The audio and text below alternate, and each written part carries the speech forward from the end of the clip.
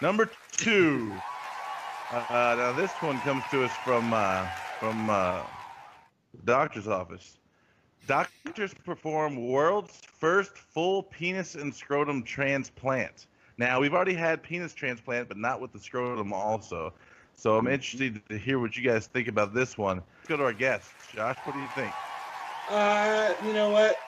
Boring. Call me when you get the penis, the testicles, and the butthole. Then we'll have something. Until then, I'm going to have to give this one another snore. Okay, great. I understand. Tim, what do you think? Pass for now. Pass for now, Brandon. We'll let Tim get it together. We'll go to Brandon. What do you say? And as you guys know, there's a lot of like kind of soft, sometimes hard tissue there.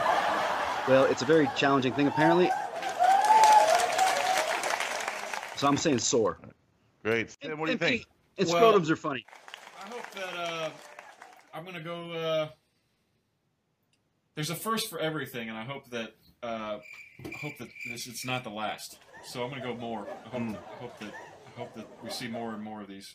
Excellent answer. Oh, let's see what we got here. More. More. Saying more. Tim's got it. More. Wow. Tim got a scope. Telescope. Let's go find out why.